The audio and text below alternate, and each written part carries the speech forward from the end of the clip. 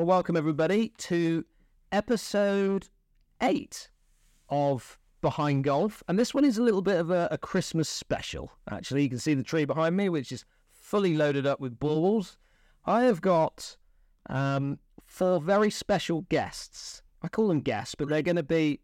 Oh, yeah, 3. Sorry, 3 very special. Let me just bring them in, all right? Welcome to Behind Golf. I know you've all now had an opportunity to do the individual, so I thought for our Christmas special we would create a bit of a team bonding session. I have Chris Gill directly underneath me. I have Joe the Pro to my left, and to my bottom left is my brother, Paul Hendriksen, PGA champion of 2023. Now, I have brought with me a little glass of port. I always think it's good to have a little glass of port at Christmas. Christopher, what have you brought to the table? I'm just checking the date on my phone. Is it 1973? No, it's definitely not. Oh, that's handy. I've got a nice 97 Rioja, Daniel. Oh, really? I don't know what the year of mine was, but Joe the Pro, what are you bringing? Good little amber ale, little bean bar amber ale. I didn't drink it, fridge, but...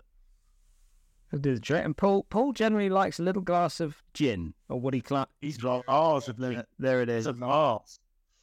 It's nice. That's a sweet. I'm not going to lie, I'm a bit fed up with this winter. I'd rather it came to an end pretty quickly, to be honest. It's been horrific, isn't it? It's been absolutely, I don't know what it's been like. I've been in the northern parts, but down in this south here, it has been horrible every single day.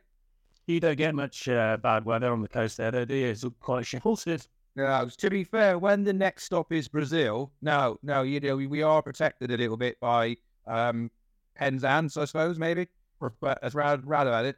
But, I mean, on a links course, it's no drama, is it? You're still open, you're still people... And we've still got some idiots that go and play, you know, the ones that are a little special, but I wouldn't get out of there. It's horrible. We played at Travose a couple of weeks ago, and it was snowing. Never played in the snow. Have you not? No interest. Do you know, I was playing, the snow was the thing that pushed me to go to college in America, actually. Me and Bernie were playing in a Southwest foursomes match, and it started sleeting and snowing, and we were topping shots left, right, and centre, and we still won, amazingly. Yeah. But that was it. I decided that was the time for me to disappear off to Florida following that incident. You've brought nothing to the table at this moment, Paul. How are you getting on? I'm good. At the shop in my life this morning, went in for one of those. I went to the gym with Briefy, which is a mistake, really. And you go on these like body scatter things. They measure like, you know, what condition you're in and stuff. Not good. Apparently my metabolic age is 59. Oh, God. No, hold on. Oh, it reads 15 years left. It reads hairlines as well, does it? You got more hair up your nose than you got on your head. I don't know what that's all about. Yeah. Well, on that note then, Paul, you can actually join the seniors tour then, as we speak. I would think if I have the scan in, they might let me in. Yeah, well, you could all 9 years. We've got 9 years to catch up on.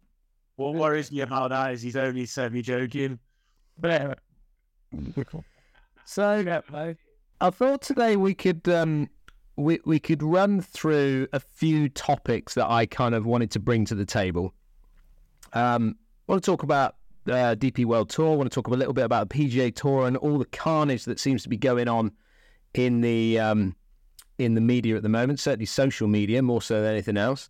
And then why not skip on to the Live Tour and see what's happening over on that level. But I think it's quite nice to actually get you boys together and actually get your opinions on these things, because I actually think they'll be actually quite different from the conversations that I've had with you guys. But let's start off with DP World Tour, okay? It kind of moves into Louis. Let me talk about Louis for a minute. Louis Oosthuizen for one, all right? Back-to-back wins on the DP World Tour, taking control of the South African swing down there, which bumps him up in the world rankings to now 133rd. Any opinions on that? Who wants to go first?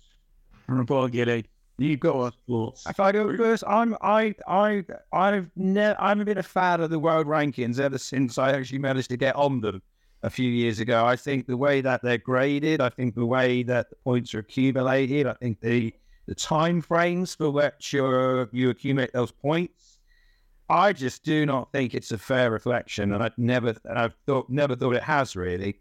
And I think now with the live and all that, they don't get points, etc. I think that's now only highlighted how far off the track they actually are. And I appreciate there's politics there involved, but I think it does highlight when you've got Louis at 130 something and Dustin Johnson at 160 something. Well, come on, it's about time we rewrote the handbook. I believe that's my take. Can I interject? You certainly can, Joe the Pro. I agree to an extent, Gilly, and I think it's fair to say that Dustin Johnson isn't the 160th best golfer in the world. 65th. My apologies. He's not that either. But they all knew what they were getting into. They all knew where they'd been there. There was no ranking points available. They were willing to risk that for the enormous riches that were on offer. So yes, it's become non-reflective of who the best golfers in the world are. So what is the relevance of that list now? But yeah, I'm of the opinion they all knew what they were getting into. They've been handsomely rewarded, and if they know they're not 133 and 165, was it? Yeah, no, that I'm sure they're comforted by their bed full of cash every night. So I'm fine with it. Oh no, I completely agree with the whole live, knowing what they were getting themselves involved with, even the things like Ryder Cup points, etc. I for personal reasons or personal being involved in it, I had believe it or not, this might surprise you, I had a couple of nice events in some pretty big events, and my ranking didn't change. Almost stayed the same because there wasn't enough top 25 players or top 50 players in the world playing in that event. And it's like, that's why I completely agree with you with this stuff. Yeah, they knew that they knew. I think they know something down the line is going to change. I believe something is, and I believe that bubble going to burst quicker than anyone gives it credit for. But I do think now it just highlights how obsolete it is now. Paul, you've had have you had world ranking points? Have you had Gilly? I know you said you have. Paul, you've had official world ranking points, have you? No, I have. You would have. Well, you'd list, but they are. Pardon? Yeah. Sorry, boy. You've had world ranking. You've been on the list, have you? Been on the list only because you've entered a tour and they put you on the list, but I've not actually earned any points to go up the list. So you might have gotten this. I don't know. There's a few thousand golfers who are number, 2,000 in the world. They're all kind of at the same number. So I've been on the list, but I've not had any points. So it doesn't really count. But I mean, I think it's like Joe and Gilly were saying, is completely obsolete now. The golf ball. I don't even know why people are still talking about it as a golf world rankings. I think I put up on social media that I think Will Zalatoris picked up 2.1 points when he played in the Hero Tigers event over in Albany. Picked up 2.1 points for finishing last by like 9 shots or whatever he finished last by. And if you wanted to pick up the same amount of points on the DP World Tour that week, you had to finish 7th.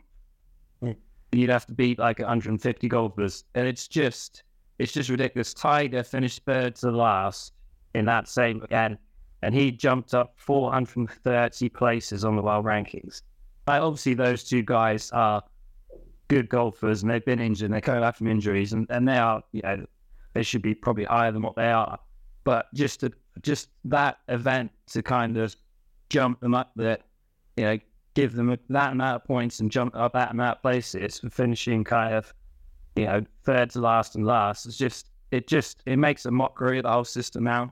And obviously what you boys just said about DJ and Louis, and they're still playing pretty good golf to be that far down the rankings. It just makes it obsolete. Like almost to a point where it's not worth you right talking about it anymore. Somebody needs to come up with a better system and come up with something that's relevant then.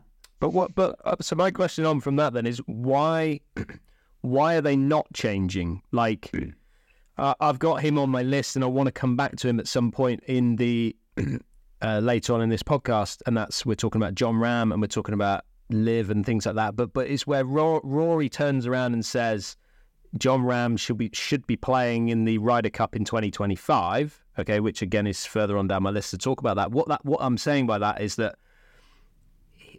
they've already in their mind changed the way in which that system works for a player to get into the Ryder Cup.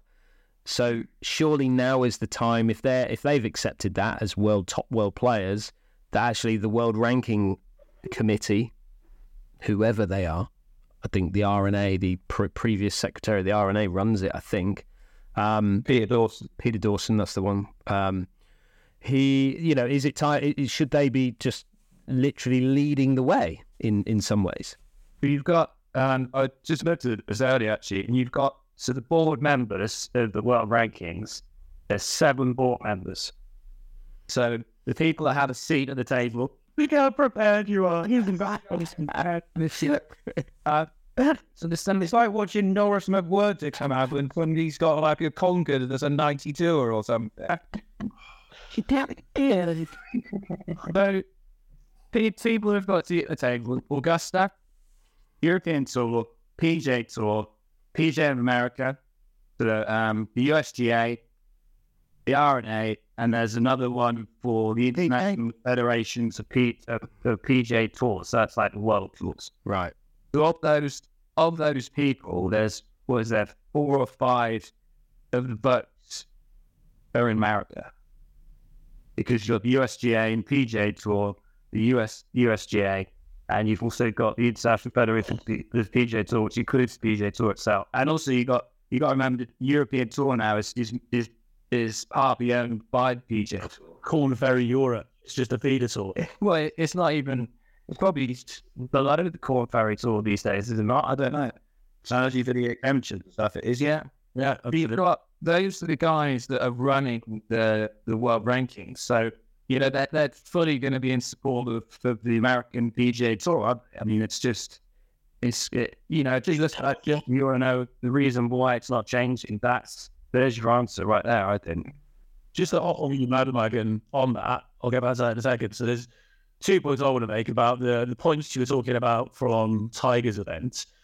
There's a certain amount of hypocrisy knocking around where all of the PGA Tour players that stayed loyal and so on and so forth said, well, the reason we're not giving world ranking points, or the people with a seat at the table making those decisions said, well, because they don't qualify for our criteria. Those events don't, and we can't qualify into them.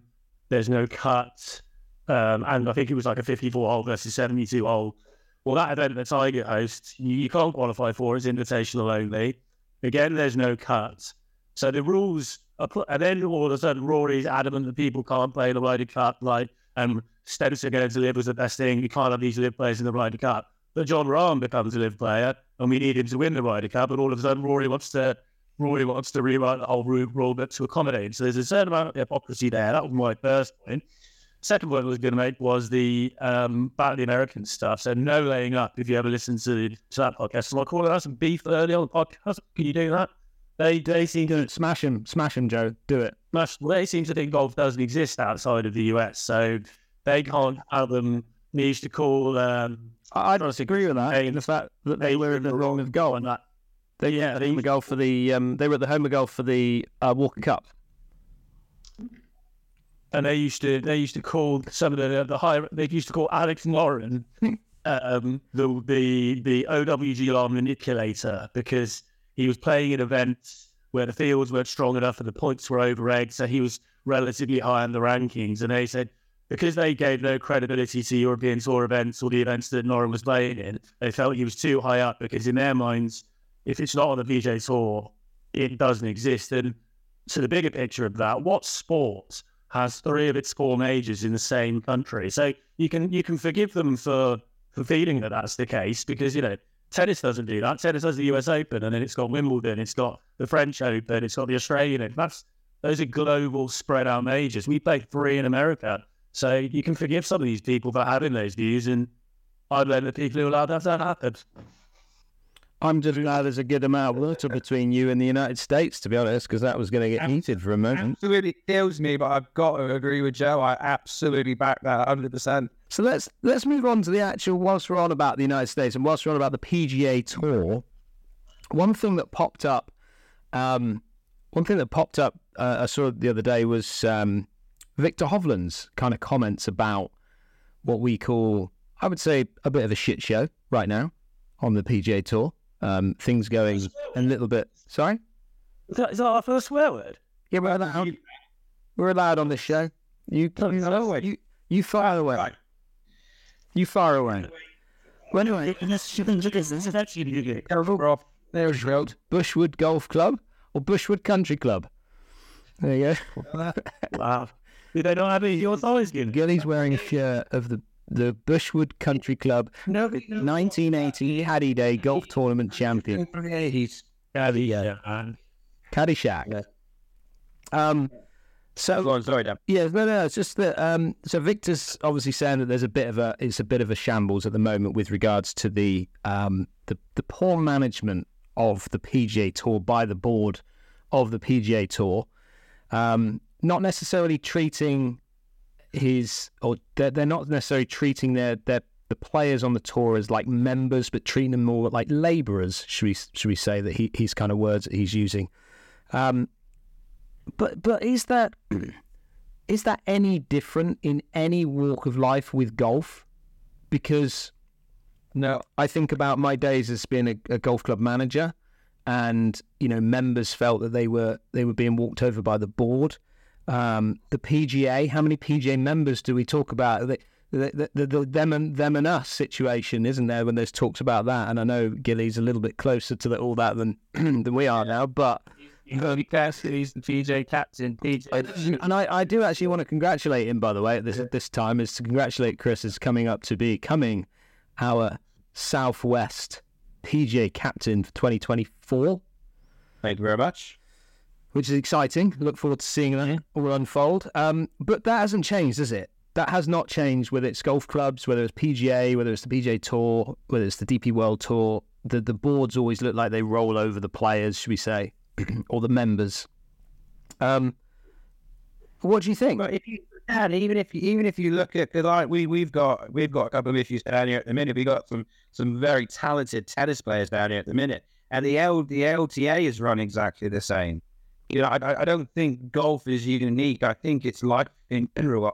Unfortunately, it's the minority control the majority, and as long as the wheels turn, that's the way it's been. The strongest and the highest get the best dibs, and the rest of us have to pick up the scraps. I don't believe it's just golf. I believe it's something else. This is why I was always a little bit disappointed. If you remember when, Joe, you would probably know a bit more because you're a little older than the rest of us. When I was, remember when Gary Harris and stuff sat the tour, Gary from Swindon, he's at the tour, and it was for the players, by the players, and all this. It was all for the players, and he came out, and to be fair, the product that he brought to the table the first 12, 18 months was fantastic. He then saw how much money there was to be earned, and twisted the screw a little bit, and that was it. And I'll also quickly, because I know we're kind of struggling time a bit, but I remember the first season I ever played a Euro Pro Tour. We had an unofficial players committee, which I was on. And if you looked at the time, it was 250 quid entry for 156 guys, which came to about 42 grand.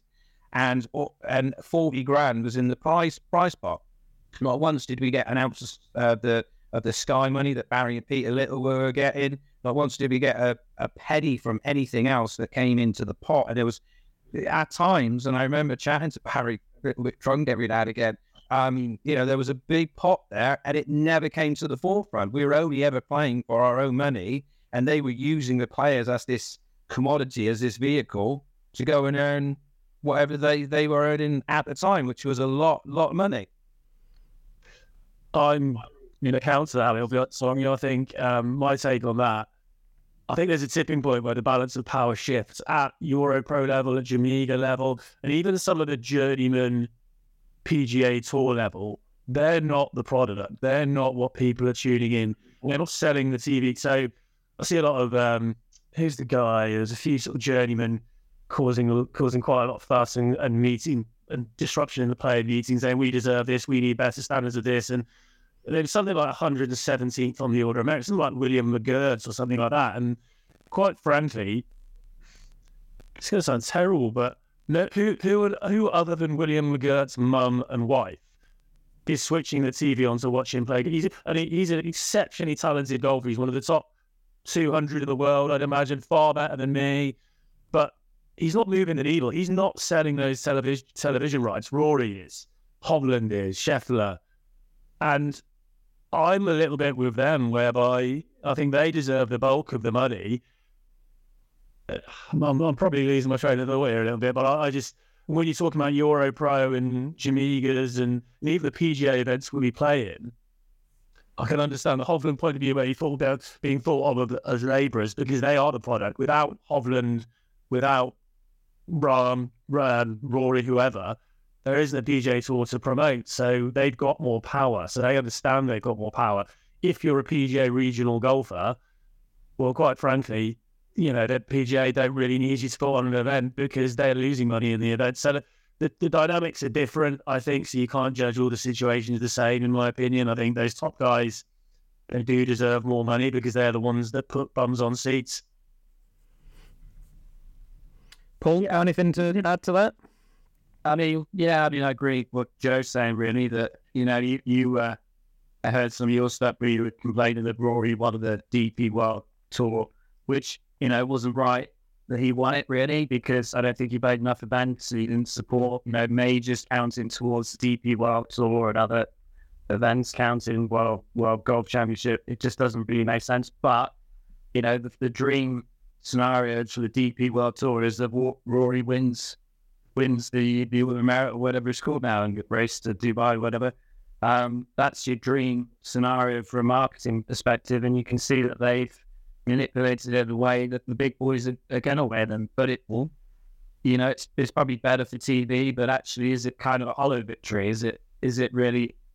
Did he really win that? I know if he'd have played week in, week out, he'd 100% won it.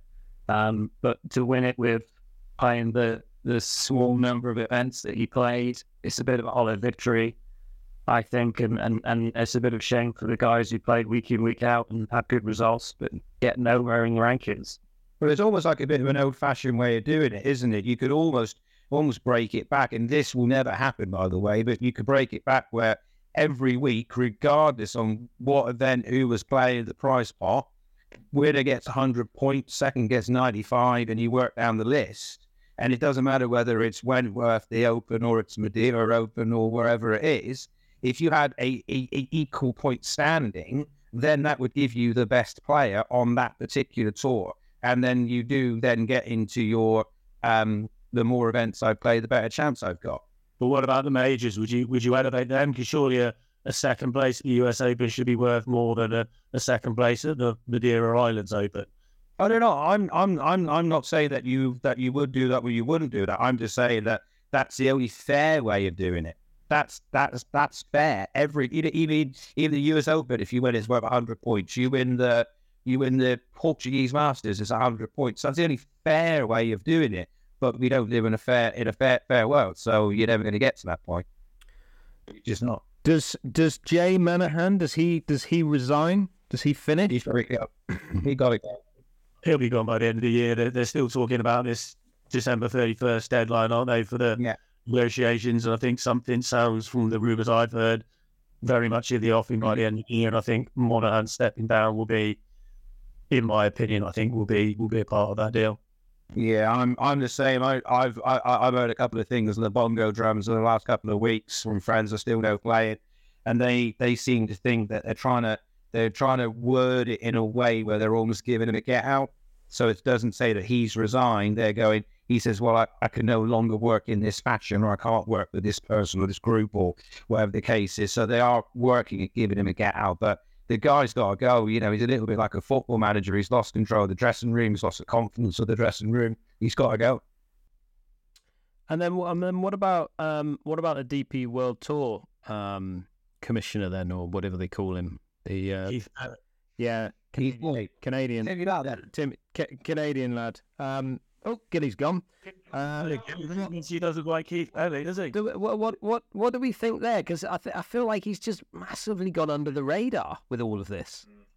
I think he's negotiated some of the worst. The only thing that's improved since he's been in charge of the DB or Europeans or whatever you want to call it is the social media output. That's really good, and it's engaging content, I think.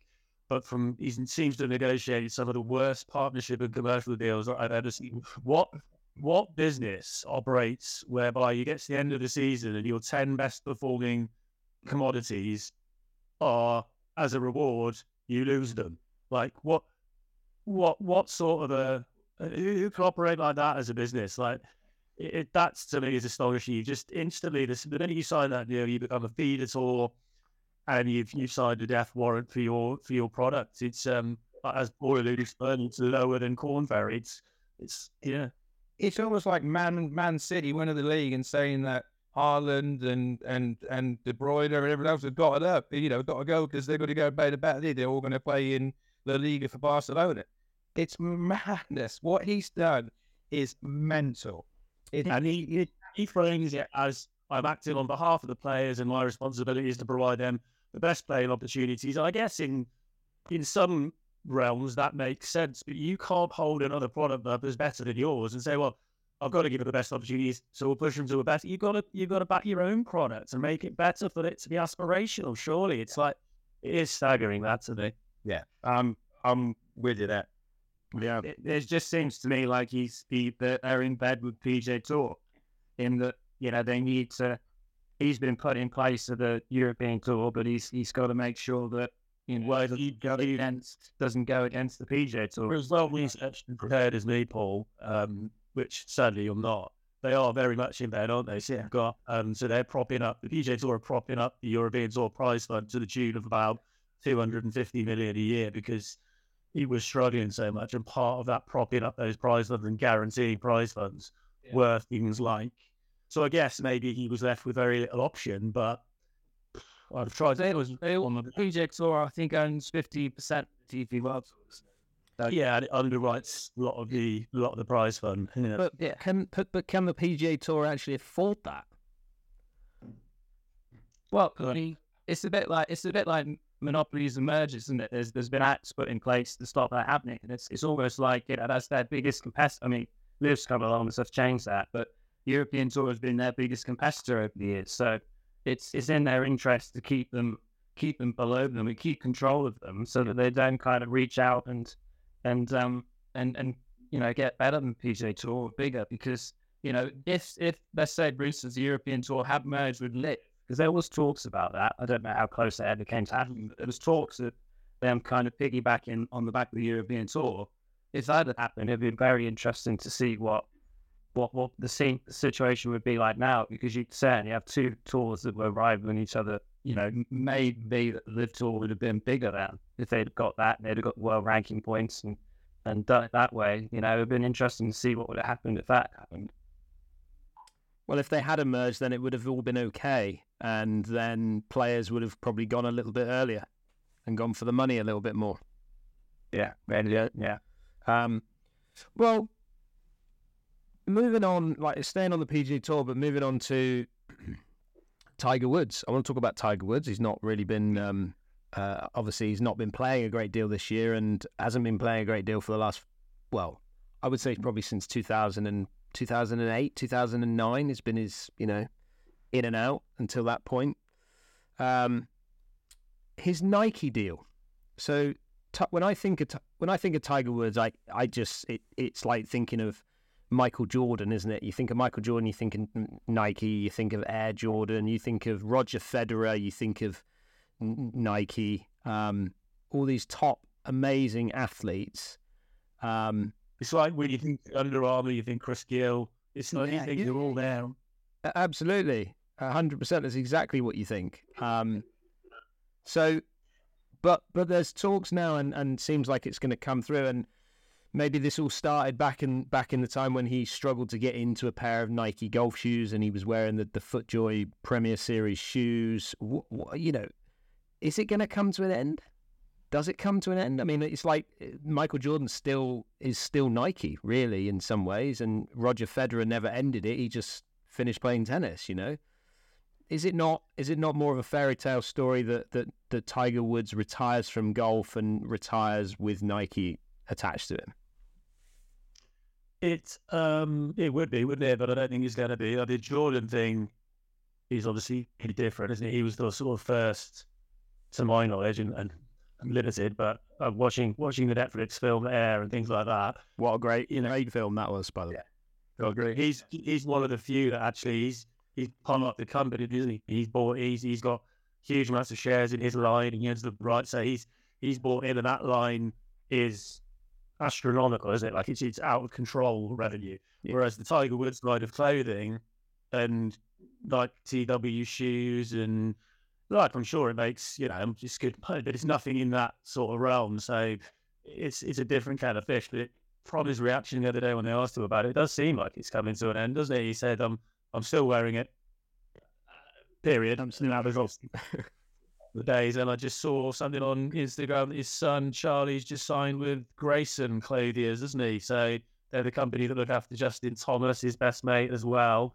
So I wouldn't be surprised if there was a Tiger Grayson Clothiers collaboration. Well, I always remember because I was heavily into Nike hardware back a few years ago, and I always remember when they pulled out literally overnight overnight was within an hour we all got told. And the reason I was told, and I don't know if this is even factually true, but the reason I was told that Nike hardware worldwide sold less than one style of LeBron James's trainers. And it was one color, and that was it. It was purple and yellow, might have been, is it the Lakers, something like that. I'm not really into basketball, but apparently this one trainer made more money for Nike than the entire hardware for Nike. Yeah. And I'm like, yeah, okay, that now makes sense why you would pull the plug. And I think it's going to be the same with Tiger, for how much he still brings in TV audiences and, still engages and all that. Does it have the same appeal to wear the same Tiger red shirt? It's been going for 30 odd years now. You got to be a little bit wary. You are not flogging a dead horse because you can never flog a dead horse, but it ain't far off it.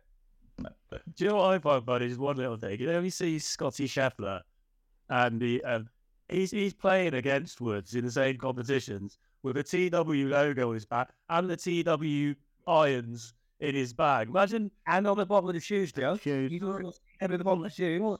Imagine you going head to head with this guy and go, "Oh, I'm dressed because it's like that's weird." And if I can borrow a shirt for Friday, that's weird. So, yeah, like ending era, it's weird. I can't picture it in can't picture it in anything else. But it'd be quite amusing to see Tiger rock up at the first tee and do a Darren Clark and have like a Dunlop shirt on there, wouldn't it? You say this and Druid's golf or something like that. Yeah. Schubert shoes, like with the tassel on the front.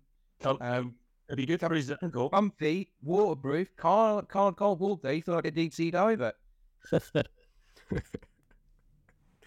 Yeah, it is certainly going to be an end of an era. Paul's not chirping in on this one, but it definitely feels like it's going to be an end of an era. We're on my fashion, Dan. The last thing Paul knows about that and any kind of hair product. Yeah, I don't do much on house. That I do.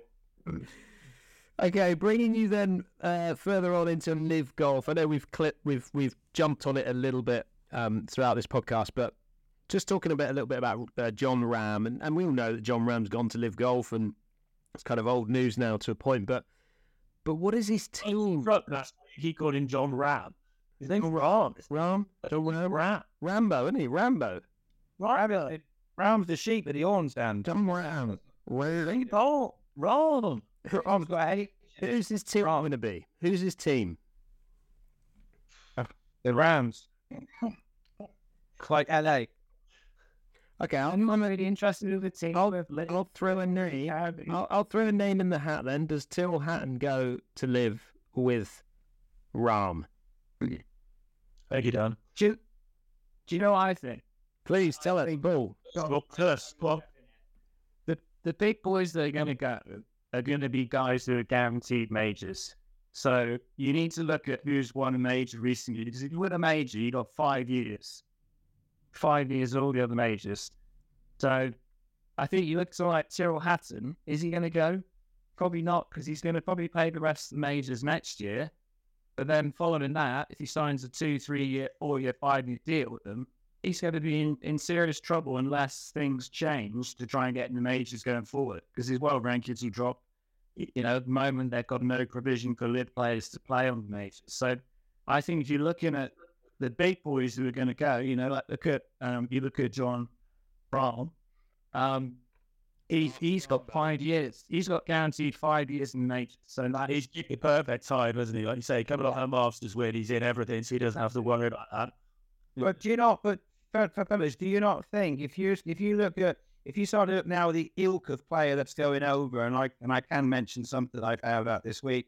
If you look at the ilk of player that's going, they must have some inside information going. Look, come to us. It might take a couple of years, but we will have world ranking, boys. We will have a way of getting you into the majors. There's no way Rahm would go. I don't believe. I know it's a lot of money, and I understand that. But if he couldn't play Ryder Cup, he couldn't play majors, I just don't believe he would go. I reckon there's something in the pipeline, there's something behind the scenes that in a couple of years' time, December 23 now, I reckon December 25, we did another podcast, it will be, oh yeah, it's just all one tour, or there's live, but they've got rights, and however they decide to ice the cake, it will happen.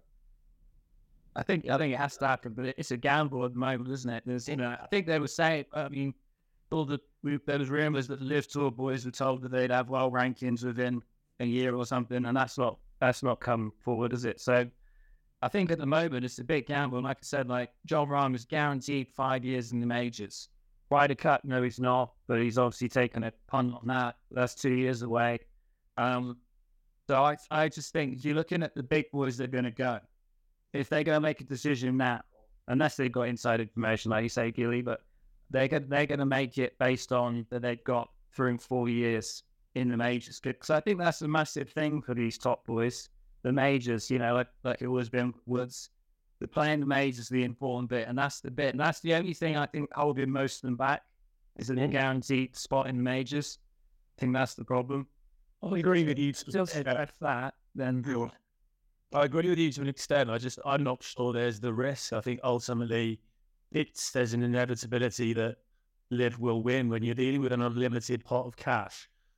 They can go nuclear at any point, and they could give out any sum of money to the PGA Tour. And I don't know why they haven't done it to this point, because I think they're trying to just piggyback on the infrastructure of the PGA Tour and what's already there, and come to some sort of amicable, like, we're going to do you, but let's make it less painless. Let's make it less painful for you, and it'll be an easier transition for you if we just absorb you. But if you don't want to, we'll just buy everyone slowly and sure. You know, inevitably, I think the Saudis will run golf, and the second people send it that money, that open the floodgates. That's all right. Personally, and this is obviously just speculation, I don't think there is a risk at this point. I think they've got so many people now.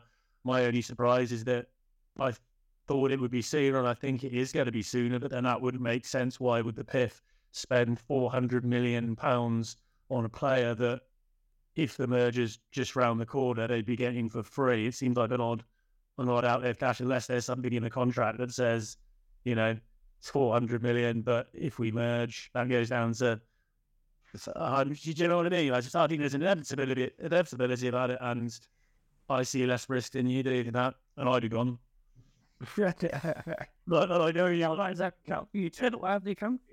I don't know. So let me check my phone. I believe Joe would have gone for 400 lira back in the day. Not wrong. You think Tyrrell Hatton go?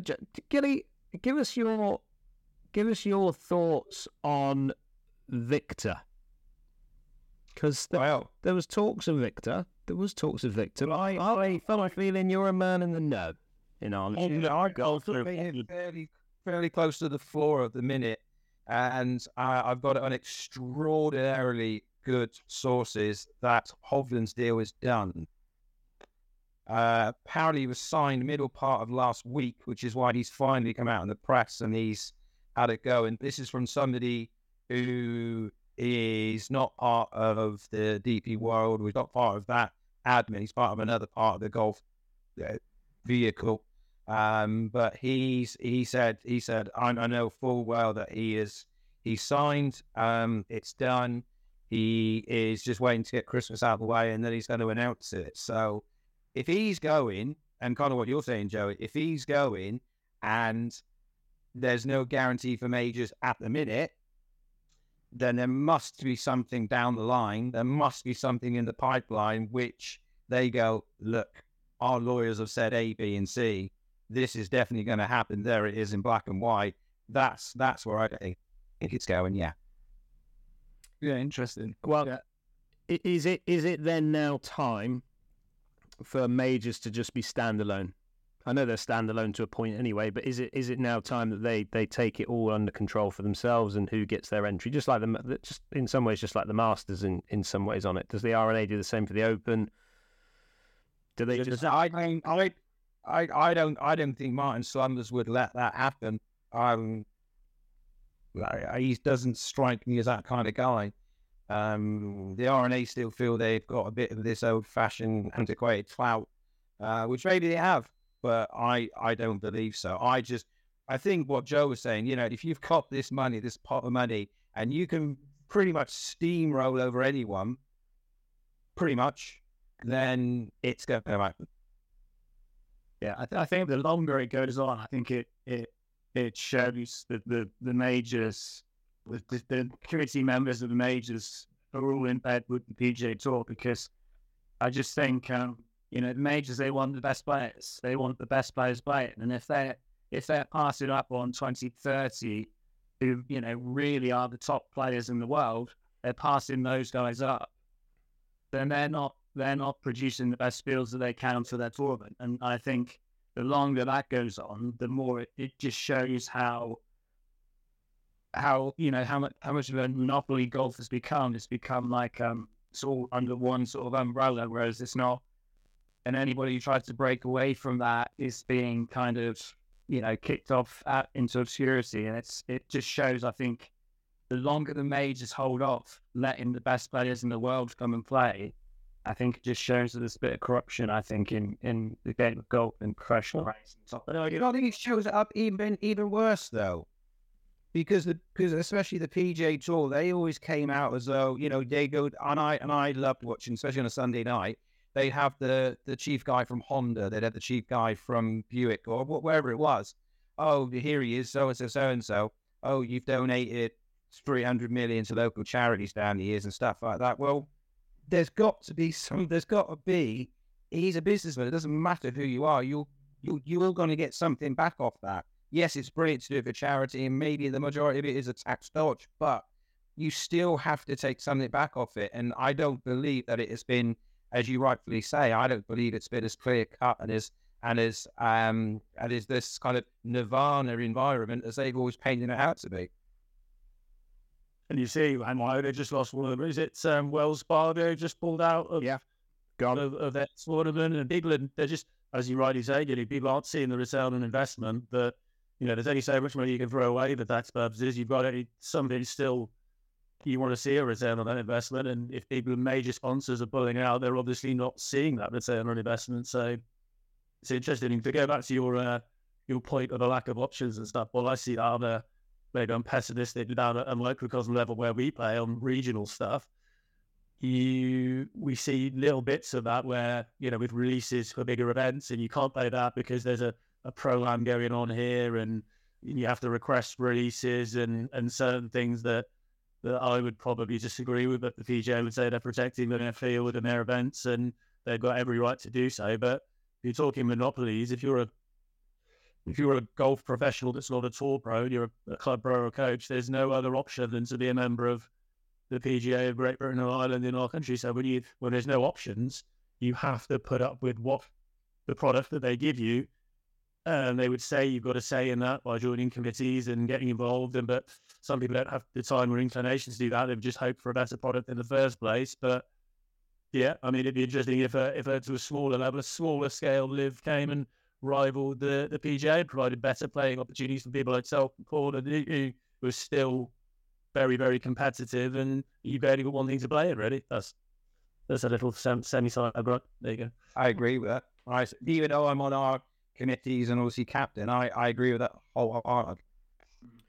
Last thing I wanted to mention then was obviously the Ryder Cup and the comments about now it's all okay from Rory for Rahm to play in the 2025, which I really want to be.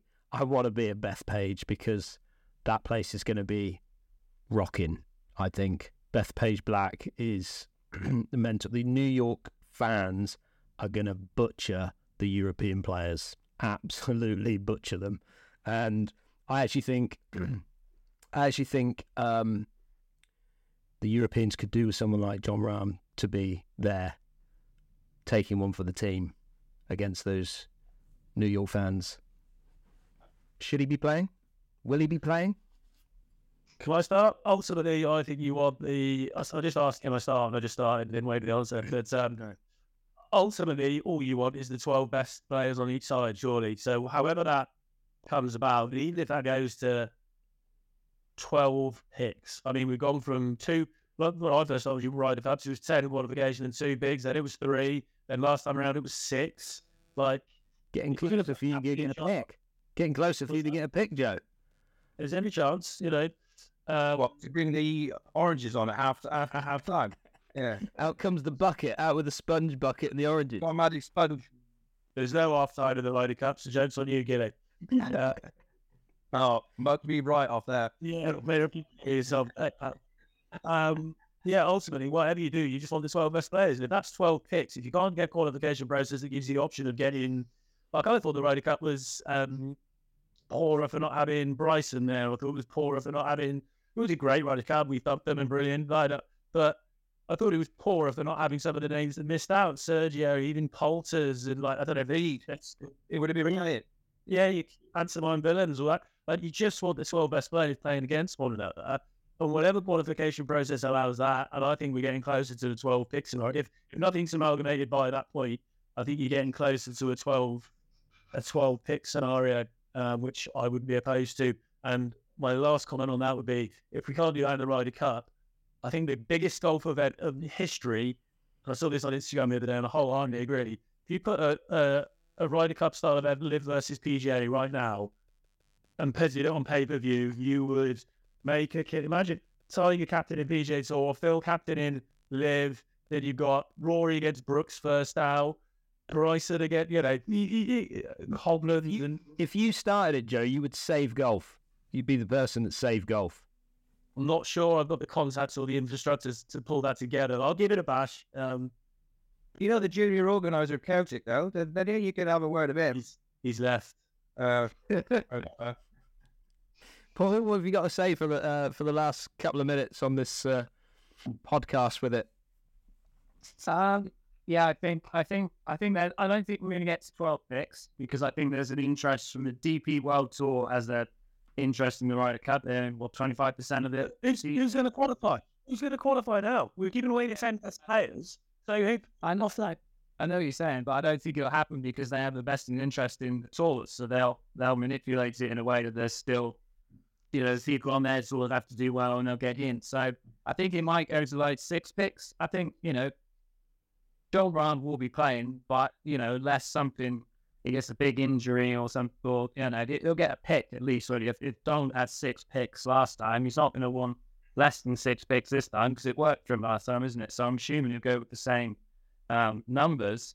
So if he's got 6 picks and he leaves Jon Rahm out, then, well, that would be... But Donald's the kind of character that would and that could.